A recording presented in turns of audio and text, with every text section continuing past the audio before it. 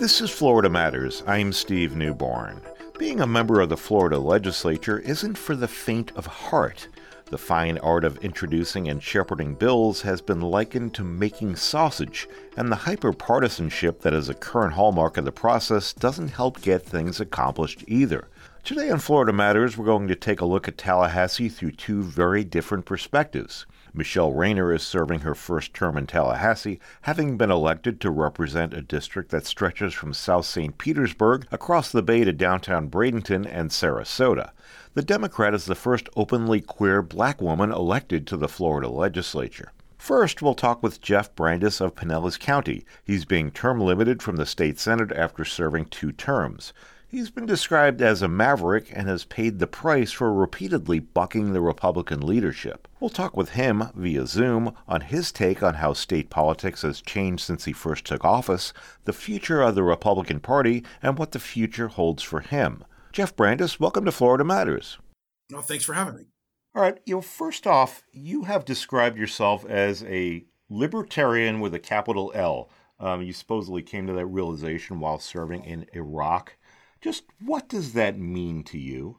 To me, it means that I'm for less government. I'm for, more individual freedom, more personal responsibility. All right. So how does your libertarian values jibe with, let's say, the abortion restriction bill that seems to be sailing through the legislature right now? Yeah. So there are libertarians on both sides of the abortion issue. I'm somebody who believes that life begins at conception, and therefore I have a duty to protect that life. Since it begins at conception, in my opinion. And I guess libertarian values, it says that government is the best that governs the least. Let's say preemption. The subject of preemption has come up frequently in the past several years. Lawmakers are basically kind of putting their thumb on local initiatives that range from like tree trimming to how many cruise ships can dock in ports. Does this go against your libertarian values? Not in certain aspects. I mean, the thing about preemption is you really have to take it on a case-by-case basis. For example, when we were working for 4 years to bring Uber to the state of Florida, Uber was never going to work if every city or county was able to have their own municipal standards on taxi cabs and that type of service. So that's one that really made sense to preempt. Other things like sunscreen and other issues are really, those are really much more of an individualized issue that I think that the state should, take a different tact on when it comes to preemption. Ultimately, for the most part, I am all for letting cities and counties decide what they want their communities to look like. And that pretty much goes against the prevailing wisdom in the Republican Party right now, doesn't it? I would say that sometimes as the bills move through the legislature, that might be correct. But I think on the other hand, DeSantis has vetoed a number of preemption bills because he, I think at times has a more libertarian bent as well. So I think you can kind of see it playing out both ends. I think both sides the Republicans are conflicted as it relates to their stance on preemption. It really is the legislature is sometimes over lobbied in certain issues and therefore will create a preemption for that issue. DeSantis has had the opinion that letting local governments kind of run and do their own thing. Senator, you have a reputation for bucking your party on many stands.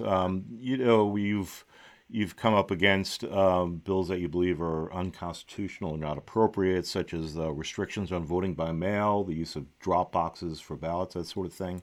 Come across and said you believe that we have just had the best election we've ever had in the history of Florida. And now they want to put through an election law that, frankly, every one of your supervisors of elections hated and did not support. So what's your opinion on all that right now?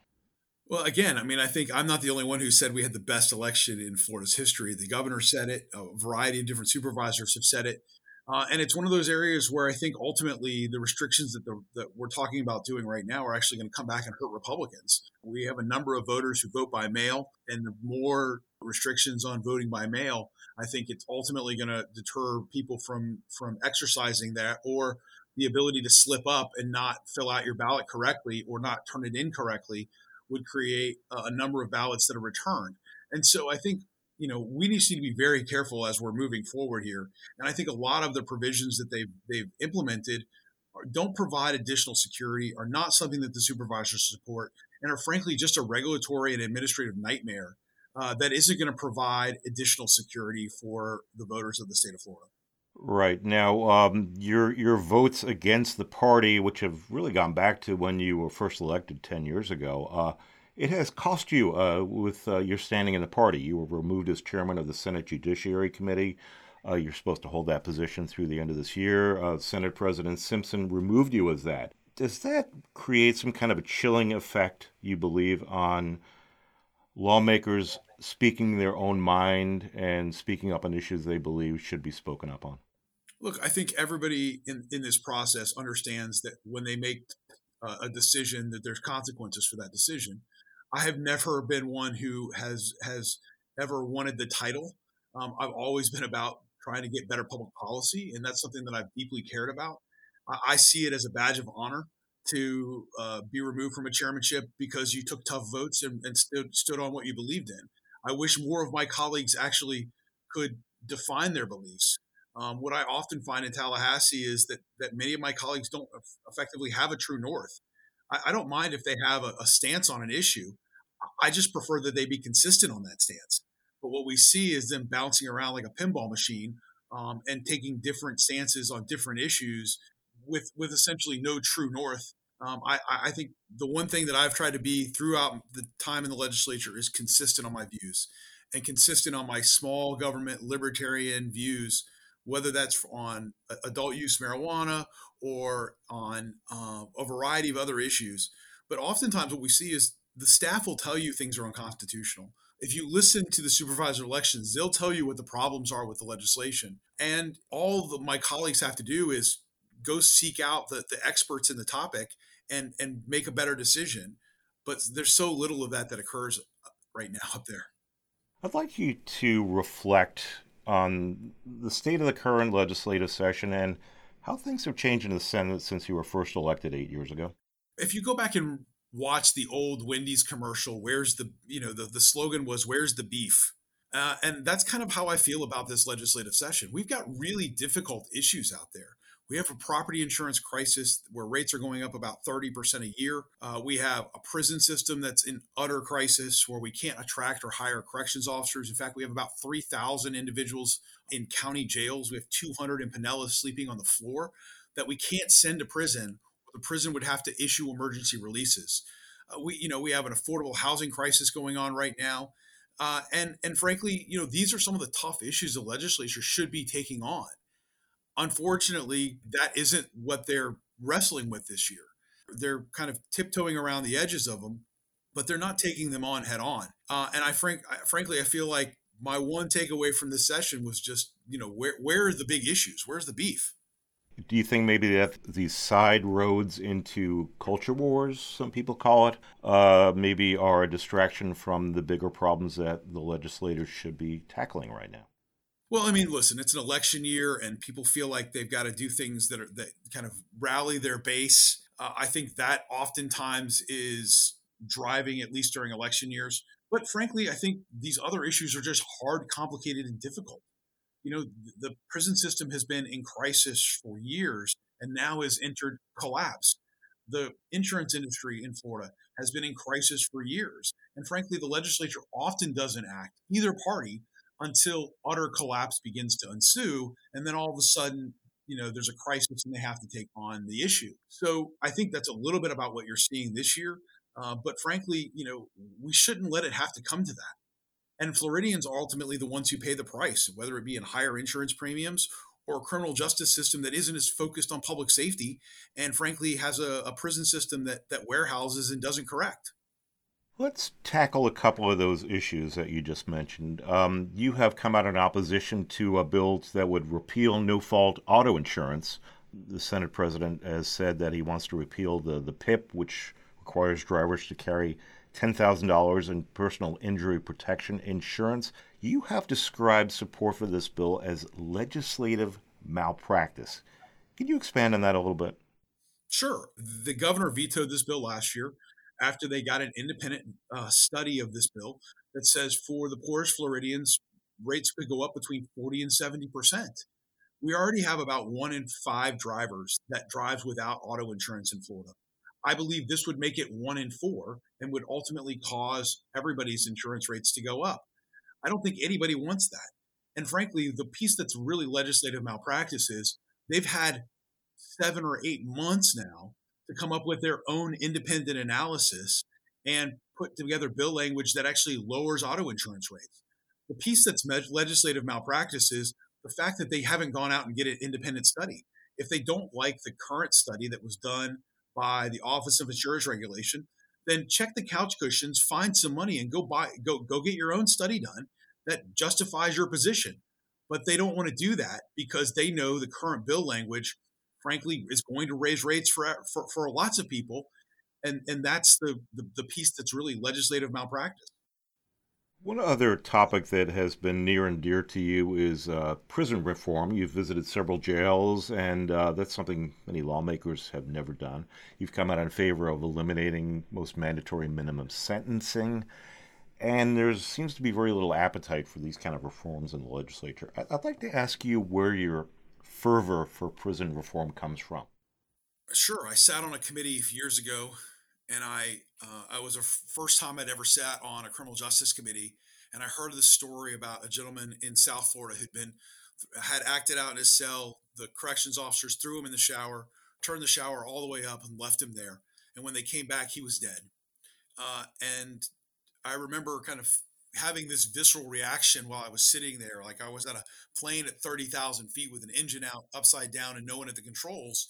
And started to go out and visit prisons and started to dig into what was driving the incarceration levels in Florida. And as I began to study the issue, I began to see what an outlier Florida was to the rest of the country that frankly had similar reduction in crime in their states, but yet Florida's sentencing structure was so much more harsh and frankly was so misapplied depending on the county that you lived in. While we're supposed to have this standard sentencing code, we have wildly different sentences depending on where your case is adjudicated in Florida. And so I began to study the issue and found out, that Florida has no parole, effectively got rid of it years ago. We have an 85% rule for both our violent and nonviolent prisoners, which most states don't have. Our reentry process is $50 in a bus pass that nobody believes is the right process for reentry. And we effectively have no education and job training going on in our prison system. We have, of our 80,000 inmates in Florida's correction system today, 40,000 of them can't read at the 6th grade level. And beyond that, most of the prison institutions have 1 or 2 teachers, but nobody really doing education. Inmate idleness is through the roof. 40% of our corrections officers will leave within the first year, 60% before their second anniversary. So essentially, you don't have a Department of Corrections. You have a Department of Warehousing. And they're basically held together with spit and chewing gum to keep this thing going. And when you couple that with the fact that 25% of all the people serving life sentences in America are serving those in Florida. And many of those are not for rape or for murder, but many of those are prior release reoffenders who frankly got in trouble twice within 3 years and were sentenced to life. I've read reports that you're starting to maybe formulate a think tank when you leave office. Any thoughts on that at all? Is that true, what I've been reading? No, well, my big takeaway from Tallahassee is that most things during legislative session, the perspective is that everything. My perspective is that everything is tactical and nothing is strategic. Right? We aren't playing to these larger strategies. We aren't focused on the goal of public safety. What gets us to a safer public? So how do we get more strategic in our thinking? Recognize where the goalpost is, and use best practices, worldwide experts to tackle some of these tough issues. And I think that's not happening in Tallahassee right now. It sounds like you may be thinking that you can accomplish more on the outside than you have been able to accomplish on the inside. Yeah, it's really frustrating sometimes. I've always thought, legislators should be able to hire a lobbyist to advocate for our positions while we're inside. That's what we do for our constituents is to advocate for our positions. We can't be everywhere, and we're kind of limited. I only have a staff of 3. I can only take on so many issues in a given year and really dive into them. But how do we advocate and kind of cast this bigger, bolder vision to move the state of Florida forward? And that's been kind of one of the most frustrating things I've been involved in, is just not being able to push these ideas as far as I'd like, or have people understand the overall vision. And frankly, they don't have a vision in many of these areas. There's no vision for criminal justice. There's no vision for property insurance. We don't even have an economist on staff in affordable housing, and we do no basic research in any of these areas. So how do we build more basic research? How do we cast that bigger, bolder vision? And then how do we help build legislative champions to take those issues and move them forward? State Senator Jeff Brandes of Pinellas County is leaving office after 10 years. Thank you for sharing your vision with us on Florida Matters. My pleasure, and look forward to joining you again. You're listening to Florida Matters. After this short break, we'll go to the other side of the legislative aisle and speak with Democrat Michelle Rayner. Stay tuned. Welcome back to Florida Matters. I'm Steve Newborn. Next, we'll go from one of the veterans of the Senate to one of the newest members of the Florida House. Michelle Rayner was elected in 2020 to represent District 70. The majority-minority district includes South St. Petersburg and snakes across Tampa Bay to include downtown Bradenton and Sarasota. Rayner is a civil rights attorney and social justice advocate. Rayner is the first openly queer black woman elected to the Florida legislature. We speak to her via Zoom. Welcome to Florida Matters. Thank you so much for having me. So, Representative, you face an uphill battle in Tallahassee, not only as an LGBTQ woman, but as a Democrat, which might even be harder. So, tell our listeners about your experiences so far halfway through the legislative session, and if getting elected to this is all it's cracked up to be. Yeah, I mean, I think, it is really interesting to say the least. And I always kind of chuckle because it is difficult, because I know myself and other Democratic colleagues of mine really came up there to solve real issues. Especially in my district, we have an affordable housing crisis. We also have, a wage crisis. We have a lot of things happening, and we are in Tallahassee playing culture wars. We are worrying about, folks who are LGBTQ. We are worrying about, making other people feel discomfort when we talk about the factual history of this nation. Things that no one has ever asked me when I have been out talking to constituents, like, yes, Rep. Rayner, please file this bill that says that we can't talk about race. Rep. Rayner, please file a bill that says kids can't talk about, gender or sexuality in school. And a lot of this is dog whistles. And it's very frustrating being in Tallahassee when we have the power to do really awesome things and really good things for people. And we choose not to do that. And we choose to focus our time fighting these fights, HB 5. Which is the abortion ban bill. I've heard that bill twice in committee. I filed an amendment to strike the language from the abortion ban language, and it is on the House floor. No one, and this is Republican, Democrats, MPAs, no one's like, yes, this is the bill that I think that we need to be focused on right now, when our state is, we really need to deal with some really, really important issues here. Do you find it amazing, talking about the abortion bill, that, an amendment was introduced to exempt for cases of rape or incest? Do you find it kind of amazing that that didn't even pass? I do, but then it is shocking because you have a state senator, Senator Stargel, saying that she believes that victims of rape and incest may be using it for birth control. And it is unconscionable that we would even be having this conversation. The abortion ban bill is really clever. And I told the bill sponsor this is clever. It's clever because it is in the middle of these two very important programs that we need when it comes to infant mortality and protecting mothers or protecting people that have children who or when they give birth. And then right in the middle is an abortion ban. So the amendment I filed, struck that language.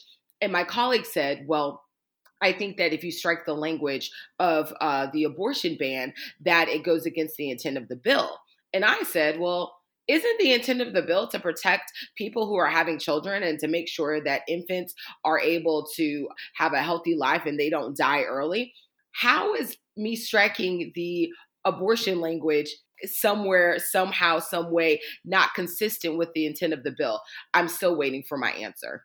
How do you deal with this frustration personally, on a personal level, and how do you talk to your constituents about this? I mean, what do you tell them? Yeah, I mean, I think I get that question all the time. And, on personal level, it's just really self-care. It's really centering myself to about what matters and about why I'm doing the things that I'm doing.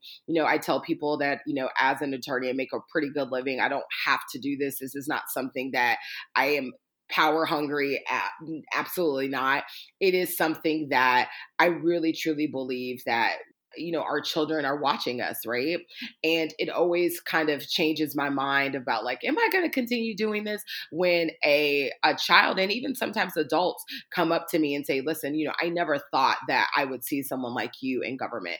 I never thought that I could ever have a possibility being a leader in whatever type of arena that they're in.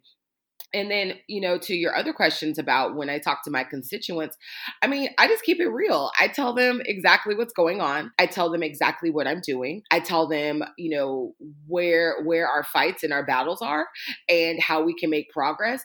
But I keep them informed. And I think that is what people appreciate, that they are being kept informed and that they're able to know what's going on. And that is what makes them encouraged, at least that someone is up there fighting. I think when there's kind of this like no information, people are kind of like, I don't really know what's happening.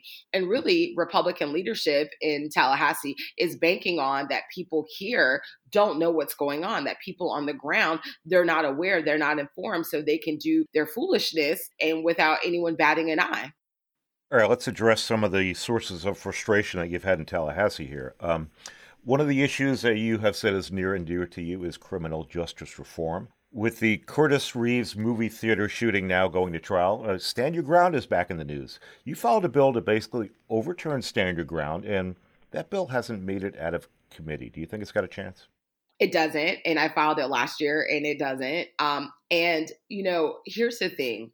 Before I ever thought about running for office, I represented a family of a young man, Marquise McLaughlin. He was shot down and killed in Clearwater in front of a convenience store, in front of his son, over a parking spot. And the stand your ground defense was used to preclude his killer from being arrested for 25 days. And I remember his father coming to me and saying, Michelle, I knew about Trayvon Martin. I knew about Stand Your Ground. I just never thought it would visit my house. And so it is something that is very personal to me. Not only is it a messaging bill, because I know it's not going to move, but also it's a messaging bill in the sense of when we press that yes or no button, those are not arbitrary votes that we're taking. Those votes have an impact on someone's life, their livelihood, their finances. And so for me, it's very sad that we can't even have the academic conversation of why Stand Your Ground should or should not be as our law. Because at common law, the law that we had before Stand Your Ground was fine. And we've seen the statistics of how harmful Stand Your Ground is. So it's very frustrating to me that we can't even have the conversation, a real life conversation about how this particular policy impacts people, especially people of color. All right, one thing you do have in common with our previous guest, Republican Jeff Brandes, is a desire to repeal minimum mandatory sentences. Yes. Haven't had much luck there either, have you?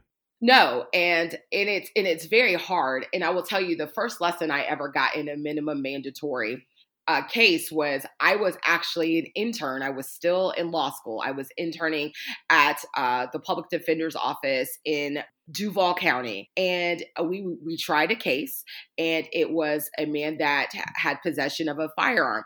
The possession he had of the firearm was that his elderly neighbor was shooting up his gun on July 4th, and he took it away from him and brought it into his house and just hadn't given it back to him. And for whatever reason, law enforcement came, they found the gun. And because he was in actual physical possession of the gun, that is why the jury found him guilty. They knew exactly why he did it.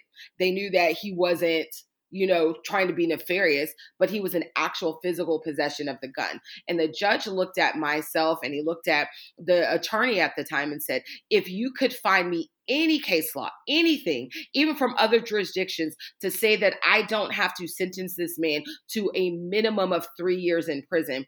Please give it to me. And we could not find anything. So this man who had turned his life around, who was doing just a good deed protecting his neighbor and his neighborhood, was sentenced to 3 years in prison because of the minimum mandatory. And the judge had no discretion. And the state attorney at that time refused to waive the minimum mandatory. All right, housing is another issue that's, you said, is near and dear to you, especially with the high cost of rents and new homes right now. You said you have been committed to passing legislation to ensure the Sadowski Trust Fund for low-income housing is now rated. And I believe this year it wasn't rated for the first time in memory, so that might be considered a victory there. But do you see any other moves to address the problems of high cost of housing? So here's the thing. The Sadowski Fund wasn't rated this year, but what happened last year is that we decreased the level of the amount of money that was in the Sadowski Fund. So then that's problematic. And then the other part, I think that we have to understand, we have a $111 billion budget. And not one bit of money is actually set aside to A, put more money into the Sadowski Fund, or B, make sure that we can fund other affordable housing programs. We have a $15 billion reserve, and we have not addressed the housing issue. And so I am not hopeful that housing is going to be an issue. And in fact, in the governor's State of the State address that he does at the beginning of every legislative session, at no point did he mention housing. And so once again, he knows that this is an issue. My colleagues and I have alerted him that this is an emergency, but we're not talking about it. One final question I'd like to ask you. With the lack of legislative victories, do you think you just getting there, being elected as the first openly queer Black woman in the legislature, is a victory in itself? I definitely believe that it's a victory. And I will tell you, it was easier last year to pass legislation. I've got legislation passed and signed into law. I think this year, because it's an election year. But I think what I represent, to your point, is that, the tide is changing, that people don't care about what you look like or who you love or how you identify. They want to know that you're going to fight for them and advocate for them and have actionable solutions for them. And that's what the people care about. Michelle Rayner was elected in 2020 to represent District 70 in the House of Representatives. Thank you very much for being on Florida Matters, and good luck with the rest of the legislative session. Thank you so much for having me. I appreciate it. And that's it for today's show. Our thanks to Jeff Brandis and Michelle Rayner. And thanks as always to our producer, Denora Prevost. You can catch up on our recent shows and the latest news from Florida Matters and WUSF via Twitter, Facebook, and our WUSF Instagram page, or by podcast so you can listen to us anytime you want. I'm Steve Newborn. We'll catch you next week on our next edition of Florida Matters.